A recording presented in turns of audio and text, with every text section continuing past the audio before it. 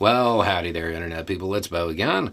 So today we are going to talk about the Secretary of Defense and Republicans in Congress and roadblocks that are being thrown up and promotions and what all of this is really about. Okay, so the Secretary of Defense basically made an appeal to Republicans in Congress, asking them to stop blocking promotions for higher-ranking members of the U.S. military, because right now they're doing that. They're basically putting them all on hold. And it is dozens upon dozens. I want to say 160 officers right now are being impacted by it. The reason Republicans are doing this, the reason this holdup is occurring, is the Republicans are mad that the Department of Defense is standing by the women in the military and giving them leave time for family planning or whatever. And this has upset Republicans. It's worth remembering that women now make up about 20% of the force. So DOD has a very vested interest in making sure that those troops maintain a readiness level. And that's a big part of the Secretary of Defense's appeal to stop this holdup. He talked about ripple effects, where basically these promotions not happening are holding things up and they're causing downstream effects.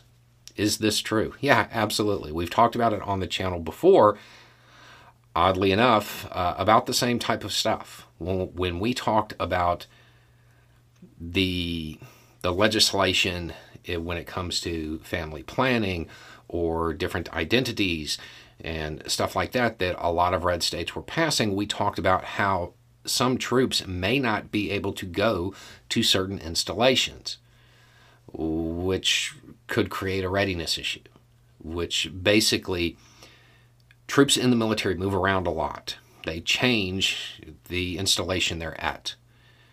When one moves to a new installation, another one has to come in to fill that position. Promotions typically are associated with different commands. You're getting a new job a lot of the time, especially when you're talking about higher-ranking officers. If they can't get promoted, it makes it harder for them to go to where they're supposed to be. It also stops somebody further down the chain from moving up and taking their spot. This also has implications when it comes to their retirements and all kinds of stuff.